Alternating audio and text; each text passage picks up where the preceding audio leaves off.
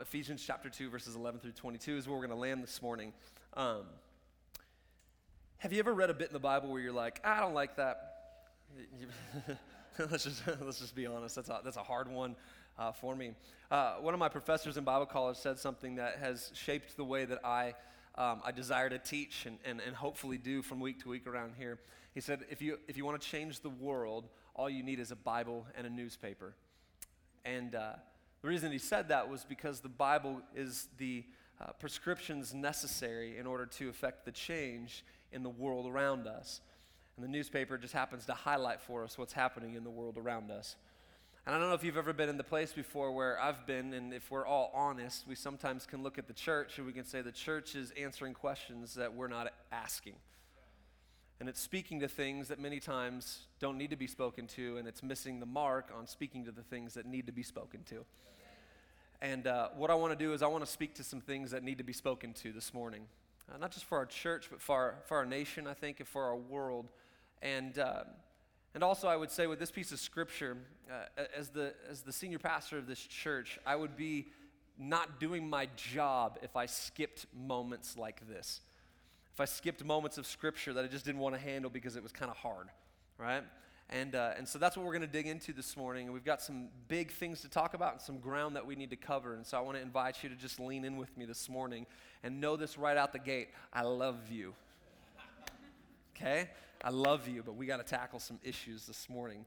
Ephesians chapter 2, verses 11 through 22, Paul writes, and he says this, "So then remember that at one time you were Gentiles in the flesh, called the uncircumcised by those called the circumcised, which is done in the flesh by human hands." How many of you like that nickname? That'd be a lot of fun. Hey, this is my friend Circumcision. At that time you were without Christ, excluded from the citizenship of Israel. And I want you to hear these words that Paul uses because they're on purpose. So he uses this word, excluded from the citizenship of Israel, and foreigners to the covenants of promise, without hope and without God in the world. But now in Christ Jesus, you who were far away have been brought near by the blood of Christ. For he is our peace, who made both groups. So he uses this term both groups. Why? Because he's trying to highlight a divide that had taken place. One, and tore down, he made both groups one and tore down the dividing wall of hostility. How many of you would agree with me that there's some dividing walls of hostility currently happening in our world? All right? In his flesh, he made of no effect the law consisting of commands and expressed in regulations, so that he might create in himself one new man from the two, resulting in what? Peace. He did this so that he might reconcile both to God in one body through the cross by which he put the hostility to death. He came and proclaimed the good news. Come on, somebody. The good news of peace to you who were far away and peace to those who were near. For through him we both have access in one spirit to the Father. So then you are no longer foreigners and strangers, but fellow citizens with the saints and members of God's household, built on the foundation of the apostles and the prophets, with Christ Jesus himself as the cornerstone. In him, every shout in him. Come on, every shout in him. In him the whole building being put together grows into a holy temple in the Lord. In him you are also being built together for God's dwelling in the Spirit. Today, as we continue on in our series, Citizens and Saints, I want to speak to you from the subject, Dressing Jesus, Dividing Us. Dressing Jesus, Dividing Us, as we look at the issue of division in our world, in our nation, and the healing that is found in Jesus. Will you pray with me just one more time this morning? Father, we need your word this morning. May these words, may they not be my words, but may they be your words. God, I pray that you would remove me out of the way. God, I pray that you would be seen in this moment this morning. I pray that we would come to this moment as we hear your word with humility, with grace. God, I pray that we'd come to this moment with soft hearts, open minds, and ears that are positioned to listen to what it is that you have to say to us, God. I thank you for what it is that you're doing in this place. I thank you for every single Bible-believing church that is lifting up your name this morning, God. I thank you for what it is that you're doing in this valley. God, I pray that even the little part that we have to play, that we would do so with passion and integrity and character, God. So speak to us right now. We are listening. We need you in Jesus' mighty name. Come on, and everybody shouted. Amen. I don't know if you ever thought back to what you wore in high school. If you've ever done it, it's pretty hilarious. I remember some of the things that I used to wear, and thank God I burnt them. You guys remember Jankos, corduroy Jankos? Come on, somebody. Can I get a witness in church? I was a child of the late 80s, early 90s.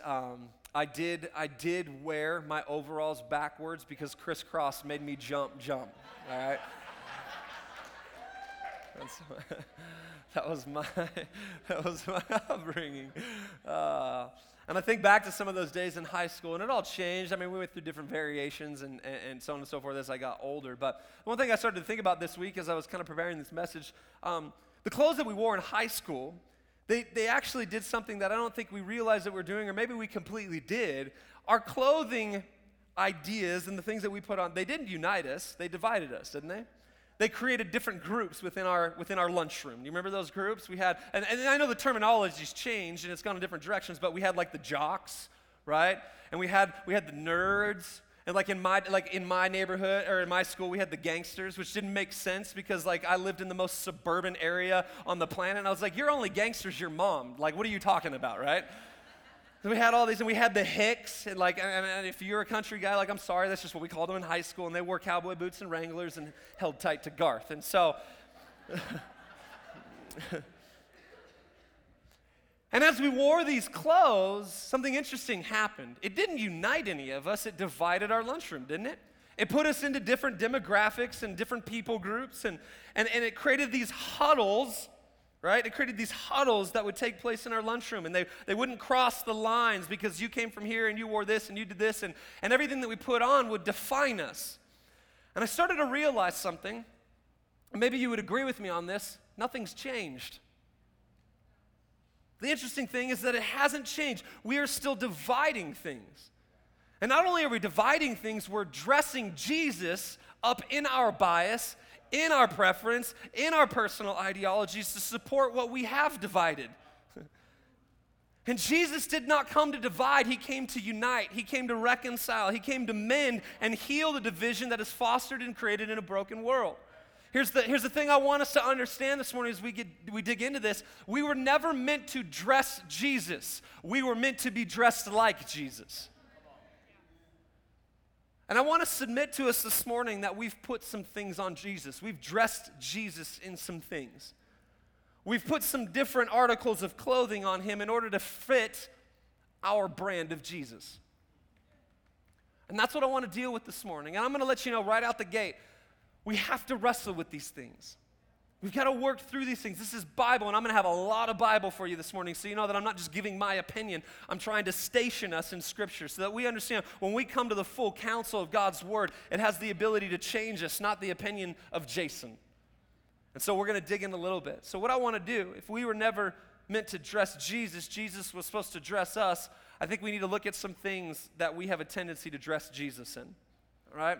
And the first one's this. The first thing that we tend to dress Jesus in is we dress Jesus in our politics. I love you, church. We dress Jesus in our politics. John chapter 18, 28 through 38. Then they led Jesus from Caiaphas to the governor's headquarters. It was early morning. They did not enter the headquarters themselves, otherwise they would have been defiled and unable to eat the Passover. This is Jesus' last moments as he's dealing with Pilate. So Pilate came out to them and said, "What charge do you bring against this man?" They answered him, "If this man weren't a criminal, we wouldn't have handed him over to you." Pilate told them, "You take him and judge him according to your law." And they said, "It's not legal for us to put anyone to death." They said this so that Jesus' words might be fulfilled, indicating what kind of death he was going to die. Then Pilate went back into the headquarters, summoned Jesus, and said to him, "Are you the king of the Jews?" And Jesus answered, "Are you asking this on your own, or have others told you about me?" He says, "I'm not a Jew, am I?" Pilate replied, "Your own nation and the chief priests handed you over to me. What have you done?" And this is what Jesus says, "My kingdom is not of this world. If my kingdom were of this world, my servants would fight, so that I wouldn't be handed over to the Jews. But as it is, my kingdom is not from here." "You are a king then?" Pilate asked. "You say that I'm a king," Jesus replied. "I was born for this, and I've come into this world for this, to testify to the truth. Everyone who is of the truth listens to my voice." And Pilate asked, "What is truth?" It's a significant moment, probably one of the one of the most in-depth and charged conversations that take place all of Scripture between Jesus and somebody who is in a position of authority. One author put it this way, and I quote, "The spectrum of political parties was wide and multifaceted, including the Pharisees, the Essenes, the Zealots, the Sadducees, and even the tax collectors. When Jesus established his kingdom on earth, he entered into this political fray. Who would he choose? What would be their view of Israel, of the Roman Empire, of their involvement in culture and government? Jesus chose amongst his disciples, two in particular, Simon and Matthew. So many times we simply examine the Scriptures and the disciples from a purely ministerial, relational view in conjunction with Jesus, don't we? We're like, oh, they were just his buddies. But as Jesus would choose his 12, there was so much more happening and so much more being taught. I mean, if you realize that when Jesus does something, there's probably a lot more that he's doing than what we even realize, right? So he's choosing these knuckleheads, he's bringing them together. Simon was a zealot. The Zealots were a political party that were both violent and rebellious towards the Roman Empire and regime. Their expressed and desired goal was with militant force to drive out the Roman Empire from what was known as the Holy Land. Early definitions of this political party would define them today as this: terrorists. The Roman Empire became targets for violence and attacks on behalf of the Zealots, and Jesus would choose Simon, one of these men, to be one of his closest and trusted disciples. This is the man from this party of people that Jesus would pull close and say, "Follow me." He would choose another guy named Matthew. He came representing a complete and total other side of the spectrum. Matthew was a tax collector. To you and I, that may not seem like a big deal. Maybe to some of us, we don't like tax collectors anyways. But in this culture, in this moment of time, they were reviled, they were despised, they were enemies of all, especially the Zealots. Because the tax collectors exacted unfair and cruel amounts of tax from their own people, who were at that time impoverished, marginalized, and held down. To the Zealots and many other groups, they were seen as traitors, villains, and despots. Jesus would go to Matthew and say the same exact thing that he would say to Simon: "Follow me." Now, this is important because we need to understand this, because talk about an uncomfortable introduction. Matthew meets Simon, Simon meet Matthew. You are now going to do ministry with each other for the next 3 years. Yay. He's bringing these two groups together. And it would be really easy at this moment to assume that Jesus was either a horrible leader, crazy, or he was trying to do something much more significant than just build his ministry team. See, Jesus was trying to strip away everything that they had put on him. Jesus was trying to show these two very politically impassioned men that who he was to them and for them was not who they wanted him to be. And he wasn't who they needed him to be, because they had dressed Jesus. I want you to hear something this morning, church. Jesus did not come to represent their political party or persuasion. He came to represent a kingdom that was not of this world. And that is why he taught the disciples to pray. And I want us to read this prayer from the context of what we just set up. That Jesus didn't come to represent our political persuasion. He didn't come to meet his disciples' political persuasion. So then he would teach them how to pray. Watch what he would say. He would say, "Therefore you should pray like this: Our Father in heaven, your name be honored as holy. Your kingdom come, your will be done on earth as it is in heaven." See, when we dress Jesus in our politics, we miss the kingdom that we've been called to be a part of. Jesus was not a Republican.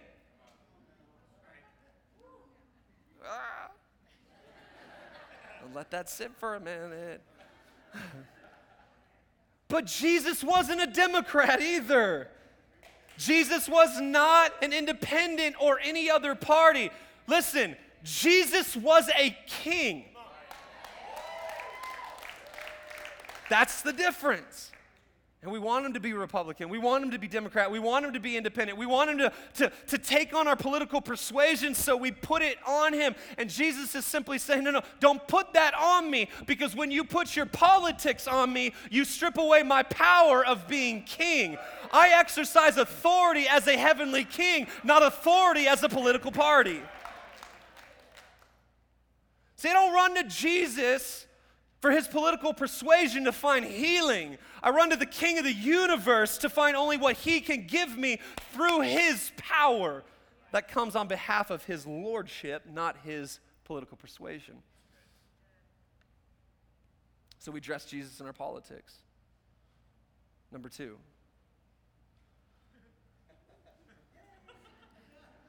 Y'all ready? I love you. But I'm being a pastor this morning. Number 2, we dress Jesus in our nationalism.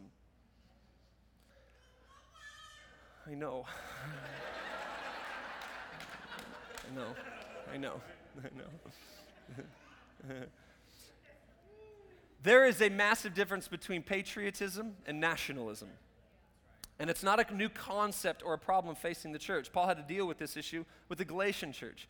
Galatians chapter 3, 27 through 28 says this, "For those of you who are baptized into Christ," watch what he says, "have been clothed in Christ, there is no Jew or Greek, slave or free, male or female, since you are all one in Christ."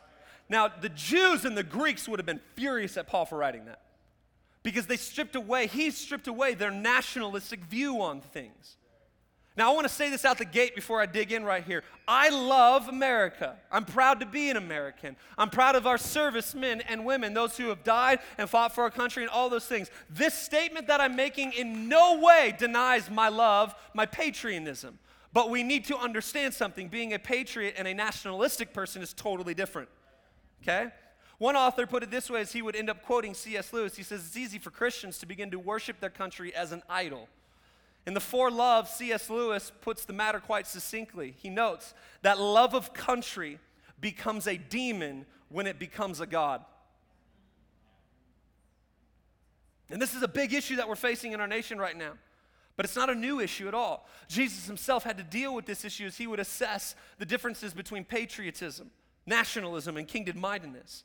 In Luke chapter 13, verses 31 through 35, we see this transaction that takes place between Jesus and the Pharisees, and then Jesus would say this. This would be his lament, his passion, his desire for his nation. He says, "Jerusalem, Jerusalem, who kills the prophets and stones those who are sent to her. How often I wanted to gather your children together as a hen gathers her chicks under her wings, but you were not willing. See, your house is abandoned to you. I tell you, you will not see me until the time comes when you say, 'Blessed is he who comes in the name of the Lord.'"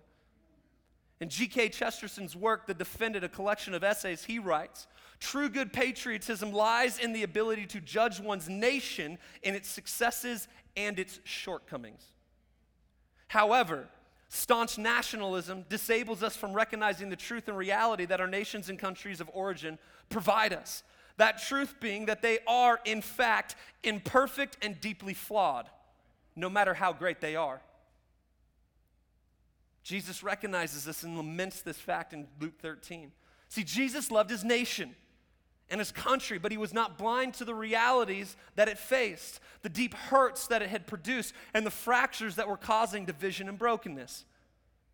And instead of ignoring it on behalf of nationalism, he opened his eyes to it and said, "Wait a second, I've come to establish something greater, my kingdom, his will."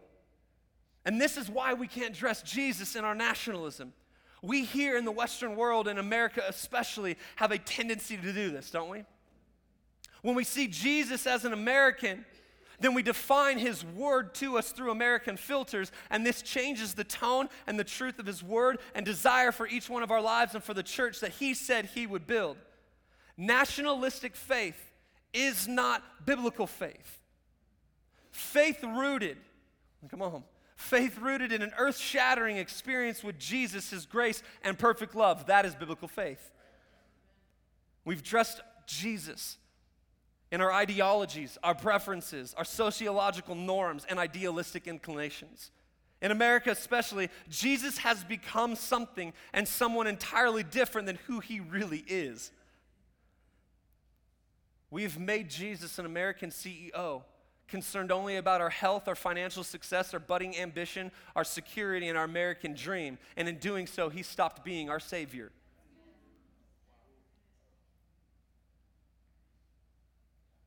I love you.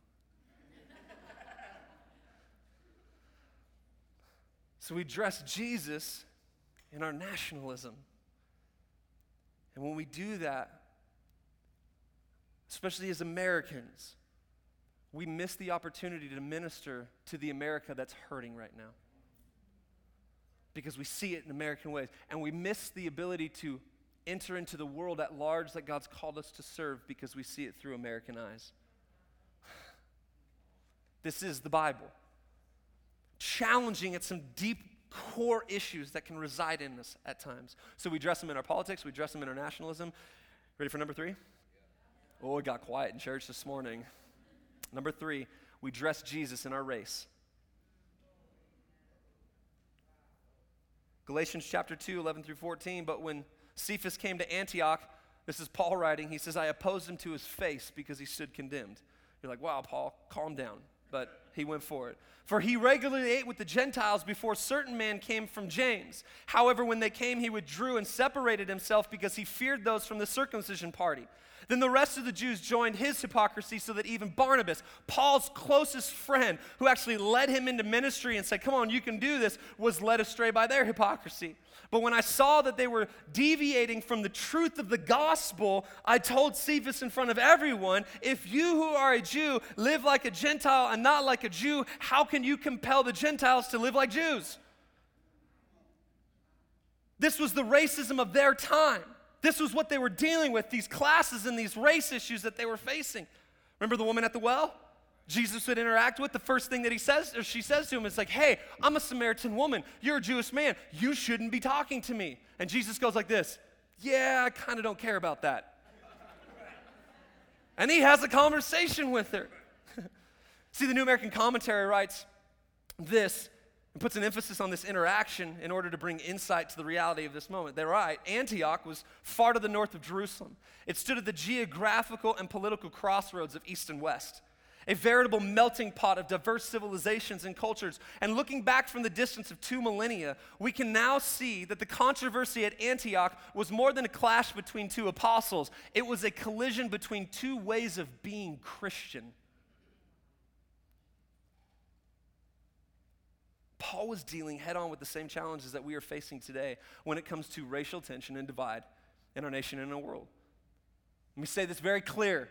When we see racial tension and divide justified in the name of Jesus, supported by the name of Jesus, and enacted in the name of Jesus, it is no longer the Jesus of the Bible. Jesus was not white. I'm just putting that out there. Like, have you ever seen the pictures before when he looks like Hans from Sweden? Like, he didn't have blue eyes. I've seen the pictures. I'm like, when did Jesus become Fabio? Like, what happened here? Why? Everybody meet Jesus. He yodels. Like, that doesn't happen. The hills are... Jesus was not white. Jesus was not black. He was not Latino or Asian. To be fair, Jesus was in fact a Middle Eastern Jewish carpenter. And so he was.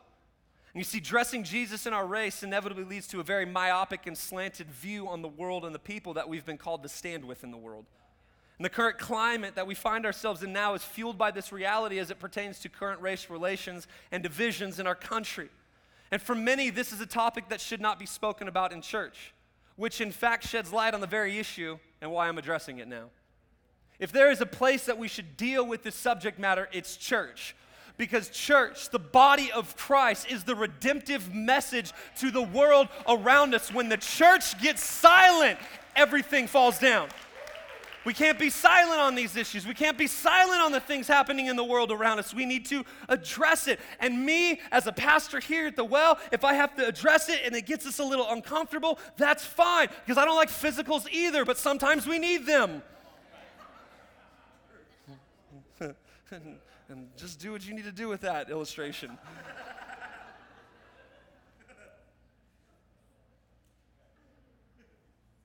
When we dress Jesus in our race, it causes blindness to the people around us who may in fact have a totally different life experience than us. When the Bible calls us to weep with those who weep and rejoice with those who rejoice, in doing so, it does it with the assumption that we have not dressed Jesus up in anything other than who he is as the great grace enabler, giving us the ability to live accordingly. as a multicultural and multiracial church, which I am committed to building and continuing to build in this valley, I am acutely aware that my experience as a white male in America is vastly different than every other race that is represented in this room today across all of our services. And because of this, I cannot dress Jesus in my race. Rather, I must, with great humility, accept the responsibility of understanding what others, different from myself, are experiencing. In doing so, I am then given the privilege of seeing others as Christ sees them, which enables me to effect change in the world around me. I can then truly say, I weep with those who weep, and I rejoice with those who rejoice.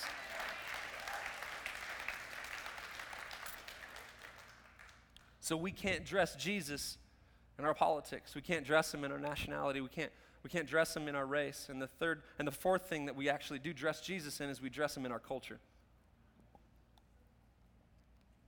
In a recent article in Relevant Magazine, one author writes this: the problem is that in the context of American Christianity, where religious images are often absent, pop culture representations of the faith can become the formative symbols and images that a faith community encounters. People begin to actually see Jesus primarily through the lens of materialism and pop culture, both of which by their very nature are constantly in flux. As a result, evangelical faith becomes faddish. Salvation is a style and praise is a phase. When the church employs superficial symbols to communicate the gospel can only take hold of a people on a superficial level. What? But come on, we've seen it, haven't we? Remember the days when Jesus was our homeboy? Buddy Jesus, bobblehead Jesus? Because we've dressed him in our culture. We made Jesus a skinny jean wearing V-neck hipster of our current generation. Like I said this morning, I'm an equal opportunity offender. I love you all, but I'm gonna put it all out there for us. We've dressed him in our culture. See, dressing Jesus in our culture diminishes the culture he came to instill in us, kingdom culture. When we dress Jesus in our culture, he becomes an icon that we put on our shirts, not a seal that we put on our hearts. So these, among many other things, are what we dress Jesus in. We've taken an in-depth look at this problem, and I've spent a lot of time. Like, I love carbohydrate Sundays, as I call them. Right? You know, like the donut portions of the scripture where you're just like, oh, that's so good. Right? And you walked out of here hyped on sugar, and you're just like, yeah, it was awesome. I'm just pumped, charge hell with a squirt gun. And then there's meat and potato Sunday. Where you're just like, oh, I'm full. Right? I got the meat sweats. Like, this is hard. That's this weekend.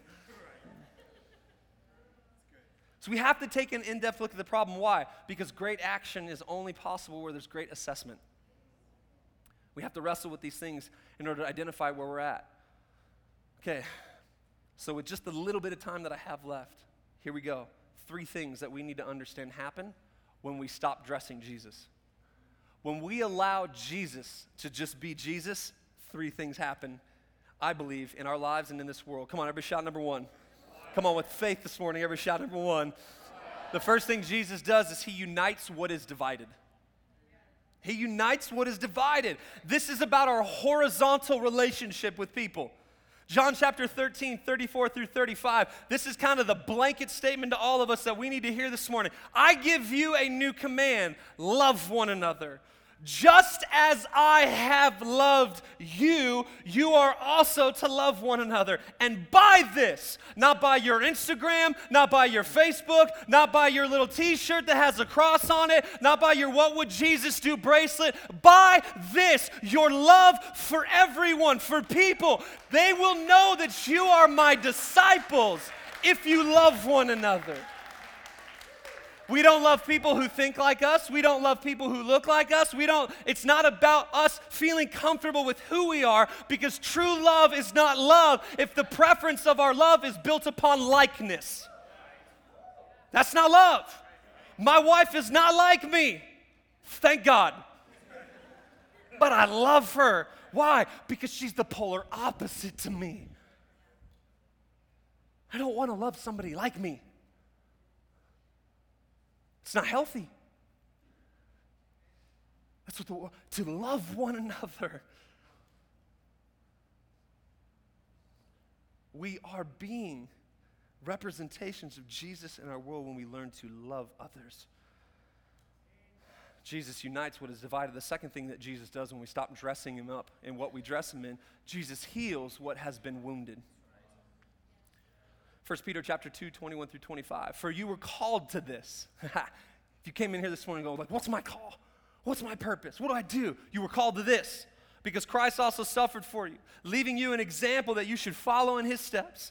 He did not commit sin, and no deceit was found in his mouth. When he was insulted, he did not insult in return. When he suffered, he did not threaten, but entrusted himself to the one who judges justly. He himself bore our sins in his body on the tree, so that having died to sins, we might live for righteousness. Watch what he says. By his wounds you have been healed, for you were like sheep going astray, but you have now returned to the shepherd and overseer of our souls. And so many times what we do is we look at this scripture and many others that talk about healing, and we see it one-dimensionally. We think, oh, I have cancer. By his wounds I am healed. Well, yeah, for sure. He wants to heal you. He wants to heal the physical issues that we have, but his healing power goes beyond our physical issues. He heals mental wounds. He heals heart wounds. He heals soul wounds. He heals wounds in a world where, because of human friction, we've messed each other up. He heals those wounds. And when we preach the name of Jesus, the name that is above every other name, we have the opportunity to heal the world. Maybe you've heard this before. Wounded people wound people. Hurt people hurt people. But healed people heal people. There's healing in his name. There's healing in Jesus. Jesus heals what has been wounded. So if we stop dressing him in these things, and we let Jesus be Jesus, come on somebody, he'll heal what's been wounded. He'll heal our hearts. He'll heal you and I of the indifference that we can have sometimes. We've got to get in the game. And we do this by allowing Jesus to heal. And the last one is this. The third one is this. Come on, number three. Number three. Y'all good this morning? All right. Number three, Jesus reconciles what has been separated. Watch what 2 Corinthians chapter 5, 16 through 21 says. I love this verse. He says, from now on, then, we do not know anyone from a worldly perspective. Even if we've known Christ from a worldly perspective, yet now we no longer know him in this way. And therefore, if anyone is in Christ, he's a new creation. The old has passed away, and see, the new has come. Everything is from God, who has reconciled us to himself through Christ and has given us the ministry. He's given us what? He's given you and you and you and me the ministry of reconciliation. Reconciliation being the ability to take what was divided and bringing it together. And where there are chasms of division in our world, the people of God have the ability to move those mountains together. And maybe, just maybe, that's what Jesus said. If you have faith like a mustard seed, you will move mountains, opposing mountains who don't want to be together. We said, no, we're bringing them back together in Jesus' name. Because some of us have gotten tripped up and we say, well, what does Jesus mean about a mustard seed in a mountain? You can't inevitably move mountains. It's a mountain. Maybe it wasn't the mountain that we stare at in the Wasatch Front. Maybe it's the mountain of indifference and division. A mustard seed will move that mountain.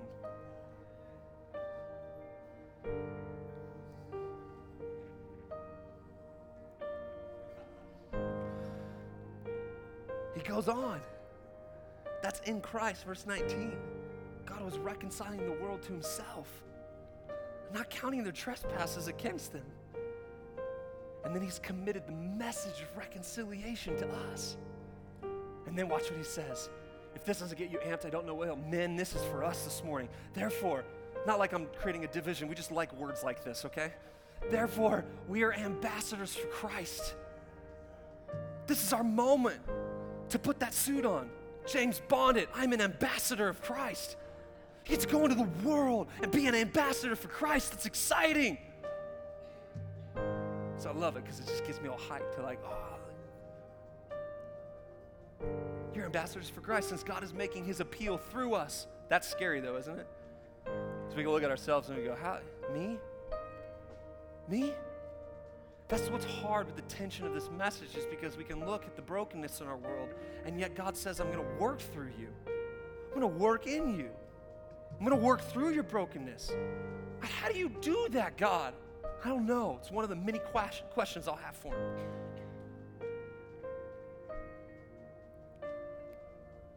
Be reconciled to God.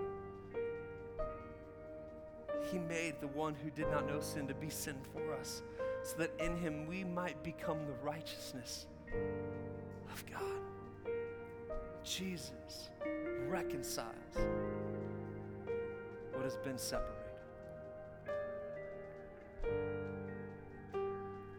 I believe that if Jesus can do that in our world and in our nation, he can do it in our marriages. He can do it in our relationships. He can do it in our churches. He can do it in our neighborhoods. He can do it in our workplaces. He can do it in our schools. Come on, he can do it in all these different places. Why? Because you're an ambassador. Come on, touch the person next to you on the shoulder. I don't care if you're uncomfortable with it, but just touch them and say, you're an ambassador. Come on, you're an ambassador. But Jason, I don't know the Bible very well. You're an ambassador. Oh, but I don't pray all the time. You're an ambassador. But I don't know about this whole worship thing. You're an ambassador. I don't have all the qualifications. You're an ambassador. I'm a stay-at-home mom. You're an ambassador. I'm the CEO of a corporation. You're an ambassador. I just kind of hang out. You're an ambassador. You, church, are an ambassador for Jesus in this world to declare his